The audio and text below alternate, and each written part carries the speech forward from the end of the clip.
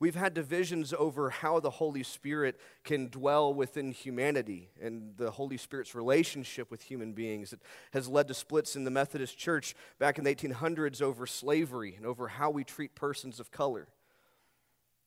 And now we're at a point again where we're maybe about to see another split in the United Methodist Church this time, and over issues that very much are about the Holy Spirit and about the Holy Spirit's relationship with humanity. So this morning, I want to start with this.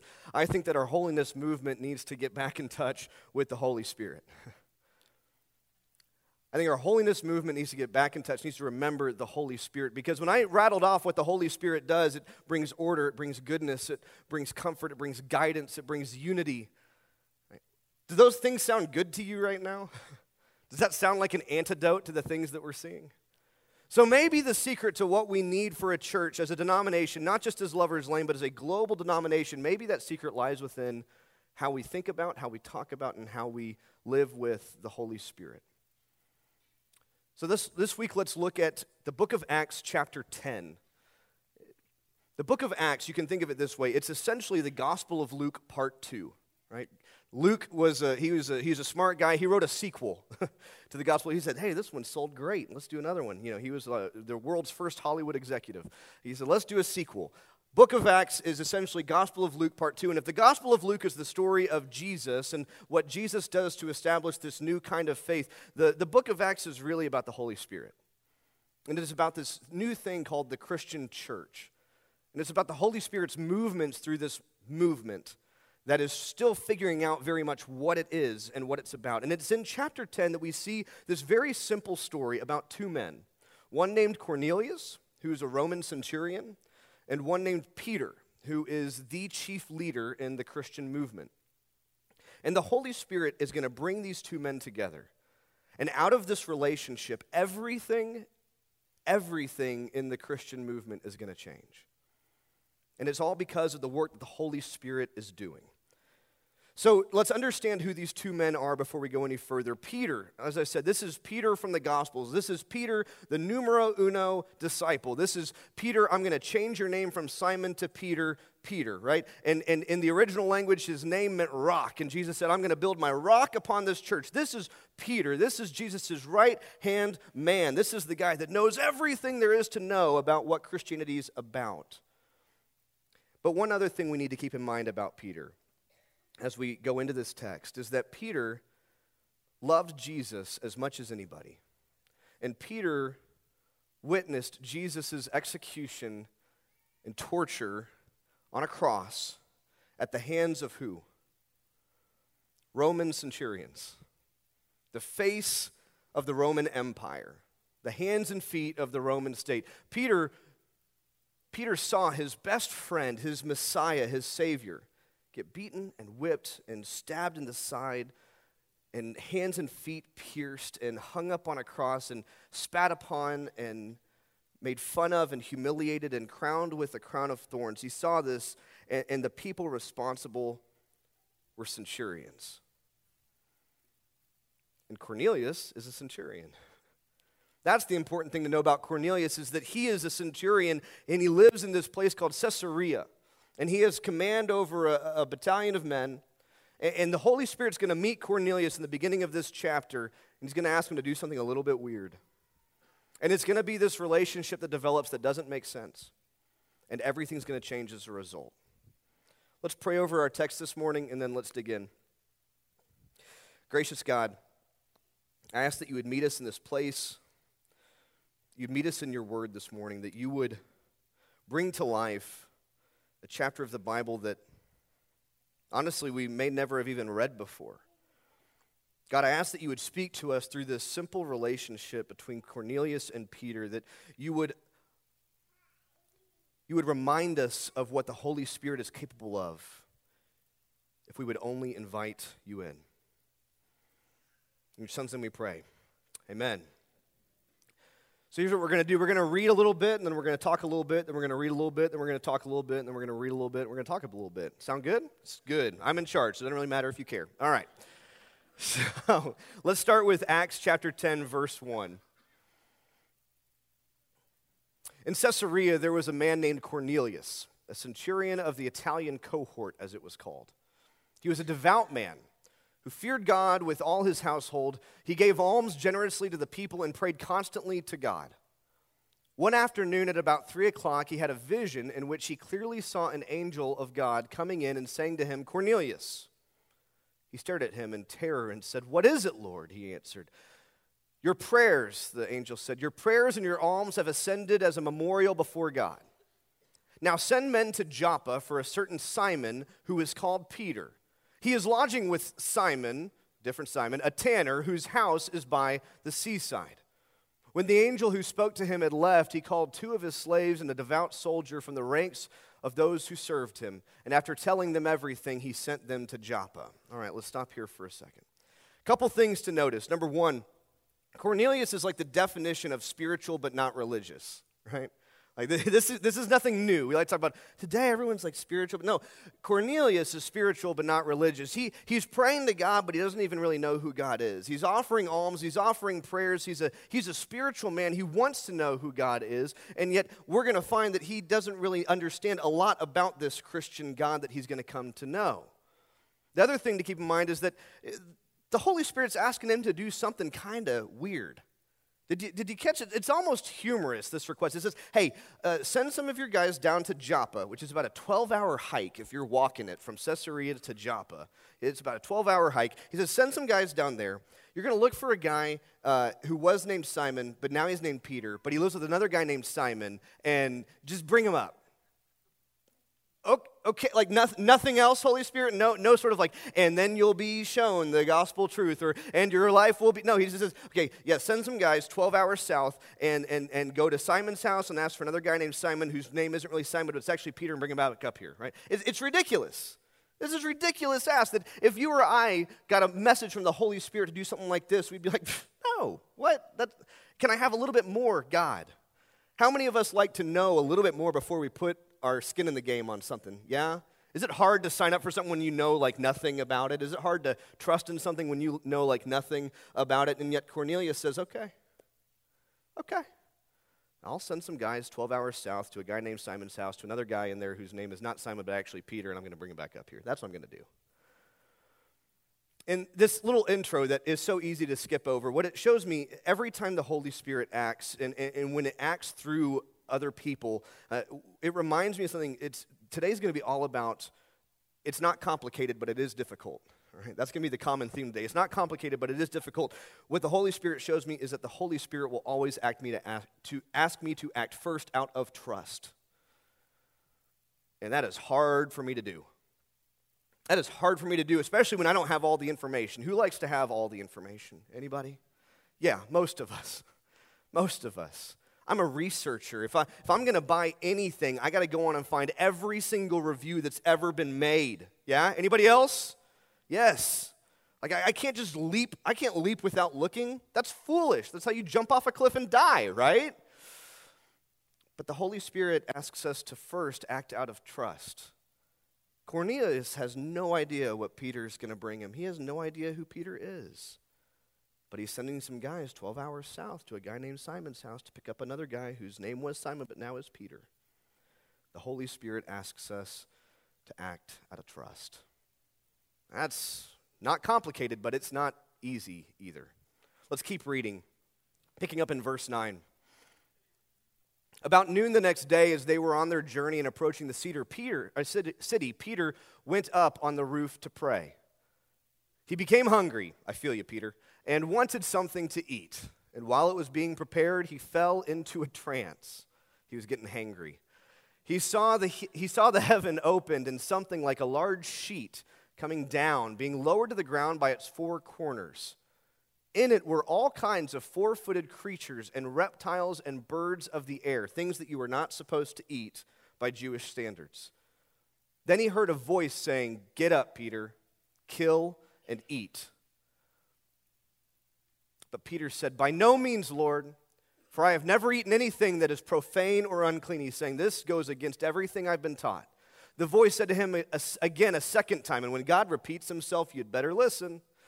"What God has made clean, you must not call profane." This happened 3 times. You know, Peter's been told things 3 times before, but that's another sermon for another day. This happened 3 times, and the thing was suddenly taken up to heaven. During World War I, there was a group of American soldiers in France, and one of their friends had died during battle. So they took his body and they went to the local Catholic church and in this village in France, and they asked the priest if they could have him buried in the cemetery. And the priest asked them if he was Catholic. They said no. And he said, well, I'm sorry, but I can only have Catholics in the cemetery. That's the rule. But tell you what, let's have him buried right outside the fence. We'll put him as close as we can, but I just can't have him in the cemetery because he's not Catholic. So they do. They bury him outside the fence, and they go home, and they come back the next day to pay homage to their friend, and they notice something weird about the fence.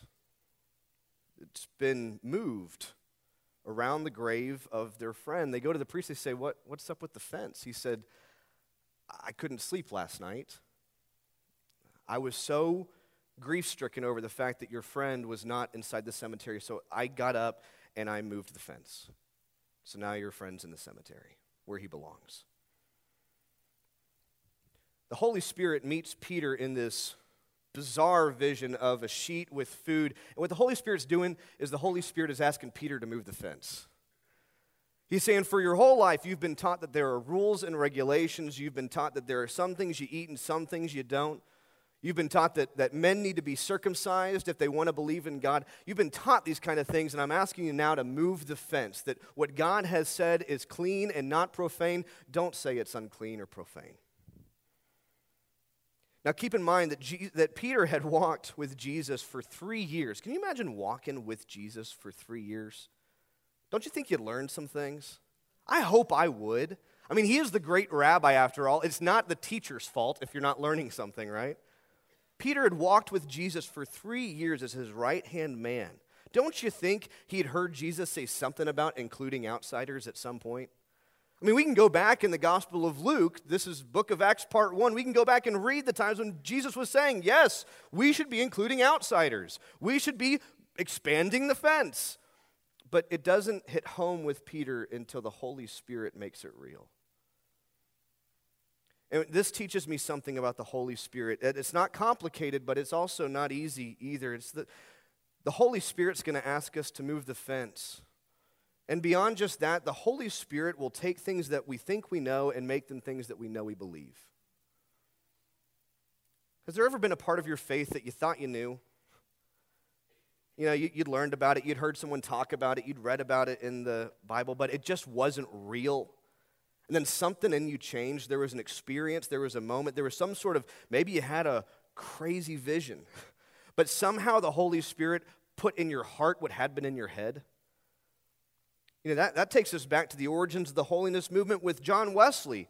John Wesley was a trained priest. He'd gone to seminary. He knew everything. He'd gone to Georgia. He'd failed at planting a church. He came back to England, and it wasn't until he went to this meeting of a group called Moravians and he felt his heart, not his head, his heart, strangely warmed, that his faith was real for the very first time. The Holy Spirit doesn't really care too much about what's going on in your head. The Holy Spirit cares a whole lot about what's going on in your heart.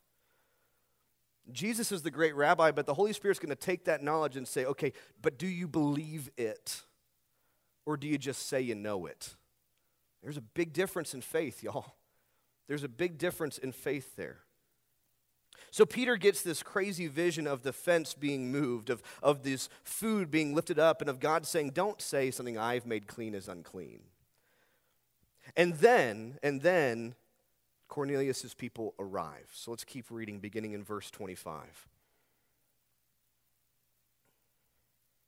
On Peter's arrival, Cornelius met him, and falling at his feet, worshiped him. Spiritual, but not religious, right? He doesn't understand who Peter is. He doesn't understand how this Christian faith things work. Spiritual, but not religious, Cornelius. Peter made him get up, saying, stand up, I am only mortal.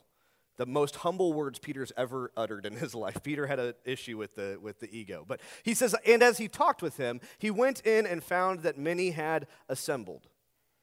And he said to them, you yourselves know that it is unlawful for a Jew to associate with or to visit a Gentile. He's saying, you guys know that I shouldn't be here, but you invited me. But he says, but God has shown me that I should not call anyone profane or unclean. So when I was sent for, I came without objection. Now, may I ask why you sent for me? There's a lot there. First, Cornelius doesn't understand who Peter is. He's sent for this guy that he assumes must be some sort of savior.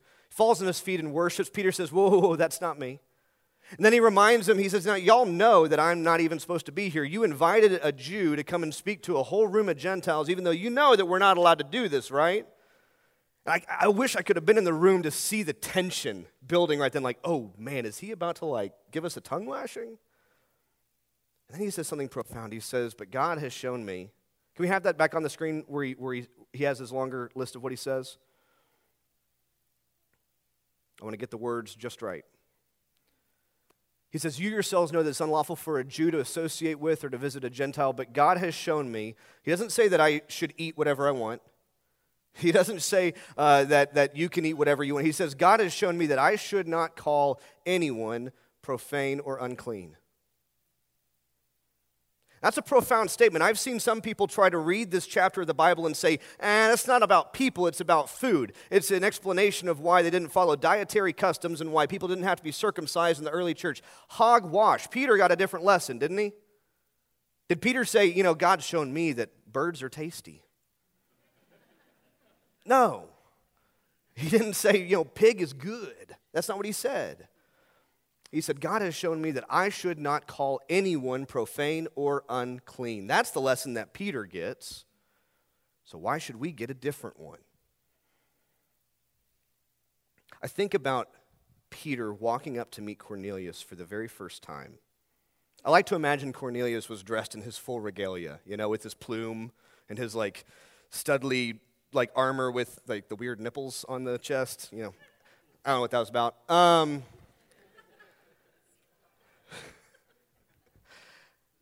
I like to imagine Peter walking up to him, and I wish I could have been inside his head to know what he was thinking.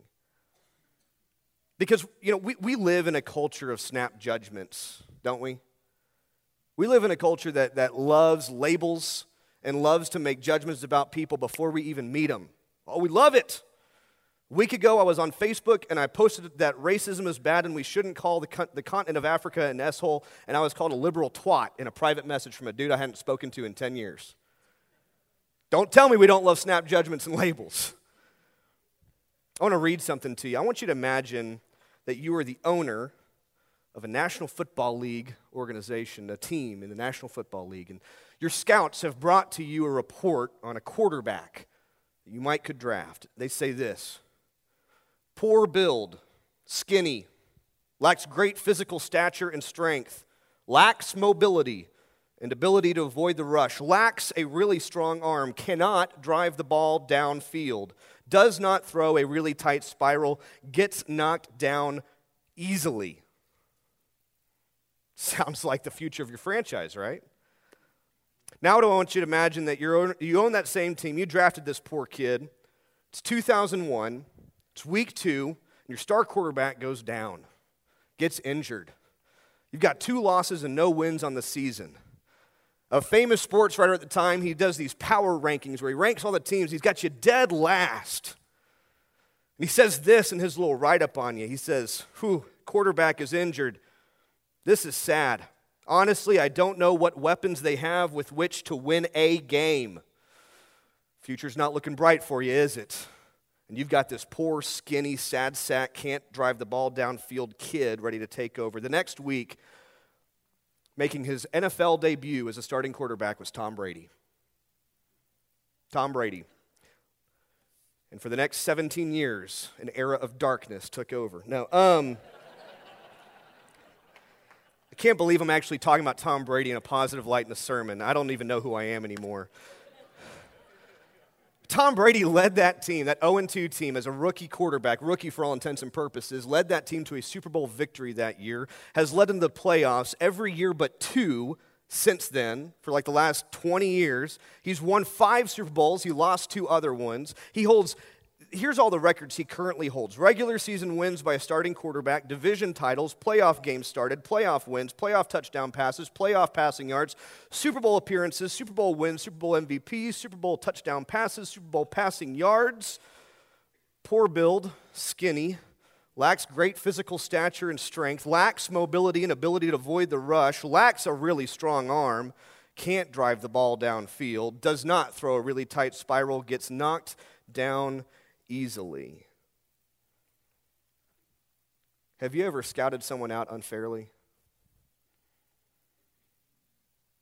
Have you ever been scouted out unfairly? Before someone even met you, before you even met a person, you'd made up your mind. Skinny, lacks mobility. Church, I got something to tell you. If we're going to try to scout out who belongs in the kingdom of God, we're going to have a bad time. It doesn't work like that. Imagine if Peter had scouted out Cornelius. You think you have reasons to dislike somebody? You think you have reasons to write someone off before you meet them? What if your best friend, the person you look up more to in life more than anyone else, is tortured and killed by a bunch of men wearing plumes and weird armor with nipples on them, and then God sends you to go and witness to a guy wearing a plume and weird armor with nipples on him? It's the last person on the planet Earth that you should want to proclaim the love of God to. If I'm Peter, I'm walking up and I'm saying, I hope you go straight to hell, and I'm walking away. Wouldn't you? Let's be honest. I think I have reasons to dislike somebody. I have no reasons compared to Peter. Peter has every reason to hate Cornelius with perfect hatred. And what does he do? He takes the lesson that the Holy Spirit has placed in his heart, and he says, you know what? God has told me I can't call anybody unclean or profane. I can't. So Cornelius, what can I do for you? What he does in that moment is he meets this man with grace and kindness when he has every reason not to. He has every reason to write him off. He has every reason to scout him out. He has every reason to turn away and walk away. And instead, he meets him with an open hand and with grace and kindness. He doesn't make assumptions. He doesn't make judgments. Who are you going to meet with grace and kindness this week? Who's the person in your life that you've already written off, that you've scouted out, and the Holy Spirit is saying, didn't I tell you that no one is unclean or profane? It's not complicated, but it's not easy. The Holy Spirit will ask us to lead with grace and kindness. And there's some days I don't like that. Do you? Do you love always being the gracious one? Do you love always extending the hand of hospitality? Or there's some days that you just want to write everybody off? But the story is just getting started. Peter meets Cornelius with grace and kindness. And what does Cornelius say next? Picking up in verse 30. Cornelius replied, 4 days ago at this very hour at 3 o'clock, I was praying in my house when suddenly a man in dazzling clothes stood before me. He said, Cornelius, your prayer has been heard and your alms have been remembered before God. Send therefore to Joppa and ask for Simon, who is called Peter. He is staying in the home of Simon, a tanner by the sea. Therefore I sent for you immediately, and you have been kind enough to come. So now, all of us, all his friends and family, everyone under Cornelius' leadership, and he's a centurion. That's a lot of people. All of us are here in the presence of God to listen to all the Lord has commanded you to say. Cornelius was ready to hear the good news of Jesus Christ, not because Peter laid out the best testimony, not because Peter was right, not because Peter had it all figured out, but because Peter started with grace and kindness. Can we move the fence with grace and kindness, and can we trust the Holy Spirit to work from there? Because here's the fun thing. I'm going to stop reading Scripture for the morning, and we're almost done, but this story is actually just getting started. That moment when Cornelius says, we're here to listen to whatever the Lord has commanded you to say, that is the beginning of everything in the early church. Because the Holy Spirit, what it does next is as they're listening to this gospel news, as Cornelius and his friends and family are listening, the Holy Spirit pours itself out upon those listening, and they begin to exude the gifts of the Holy Spirit in view of Peter and his friends. And then the Holy Spirit convicts Peter and his friends in that moment, and they realize that they are witnessing something miraculous. And the Holy Spirit sends them back to Jerusalem. And the Holy Spirit leads them to present a case to the temple in Jerusalem that, maybe these Gentile guys aren't so bad after all. Maybe they can follow the Holy Spirit because we saw it with our own two eyes. Guys, we preached the good news of Jesus to them, and they began living like Christians. They still ate the same, and none of them are circumcised. But guys, I don't think that matters, because they've got the gifts of the Holy Spirit. And then the Holy Spirit moves in the council of Jerusalem, a gathering not unlike the gatherings we have today where they argued and they debated, but the Holy Spirit made clear that maybe there was something to this Christian faith that needed to get outside of Jerusalem. And the church decided that Gentiles could be Christians too, and they didn't have to be Jewish first. And everything changed for the Christian movement. And it took off like wildfire. And it spread all over the Mediterranean. And all these communities full of Gentiles that otherwise never would have heard a word about who Jesus is. And I'm willing to bet, is anybody in here ethnically Jewish? Most of us come from a lineage of Gentiles. And we are sitting in this room today. Why? Because Peter and Cornelius met each other with grace and kindness. One conversation guided by the Holy Spirit. And you're sitting in this room in Dallas, Texas today. So don't tell me what the Holy Spirit cannot do. Don't tell me that this stuff is bigger than us. Don't tell me that we can't change anything because we're too small. I know that none of us are going to go to General Conference in a year. I know none of us are going to have a seat at the table. We're not going to be there casting votes. But let me tell you right now, the Holy Spirit can change everything with one conversation. If you are willing to trust in the Holy Spirit, if we could be willing to trust in what the Holy Spirit can do for our holiness movement, if we could trust that the Holy Spirit is letting down a sheet again and saying, maybe we need to move the fence, if we could trust that leading with grace and kindness can actually change the world. If we could trust that a conversation this week could simply change a life, what could we do? Or better yet, what could the Holy Spirit do with a people like that? That's the question I have for us today.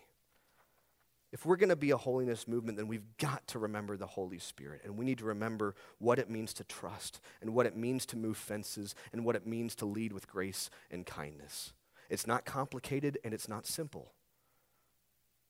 It's difficult, but it's the best work we could be doing. Let us pray.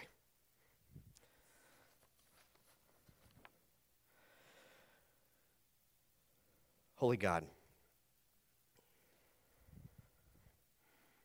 as we receive your word this morning, as it makes its way from our head to our heart, allow your truth to take root deep inside our souls. Remind us of the work of the Holy Spirit, the ways in which you are moving unseen, unnoticed in places we can't even imagine yet. The ways in which you are working through other people whom we don't even know, who will change our lives next week. God, remind us the power of a gracious and kind conversation, especially with someone whom we have every reason to despise. God, remind us what it means to trust. To trust that maybe we don't need to have everything figured out. Maybe we don't need to have all the answers. Maybe we don't need to have all the information. Maybe all we need to be is willing. All we need to be is led. Led not by ourselves, led not by our own understanding, but led by you and by your Spirit who works in all things for good. God, we thank you for the gifts of the Spirit this morning. We thank you for the ways we see them lived out in this local church, for the grace and kindness that we've been met with here, for the holy conversations we get to have inside these walls, for the ways in which that you are leading this church that you call Lover's Lane, the way you're leading us and teaching us and guiding us to love all people. Cornelius too, and Peter too, and each of us too, loving all people into relationship with Jesus Christ. We give you thanks for this. We praise you for this. We live for this. In your Son's name we pray. Amen.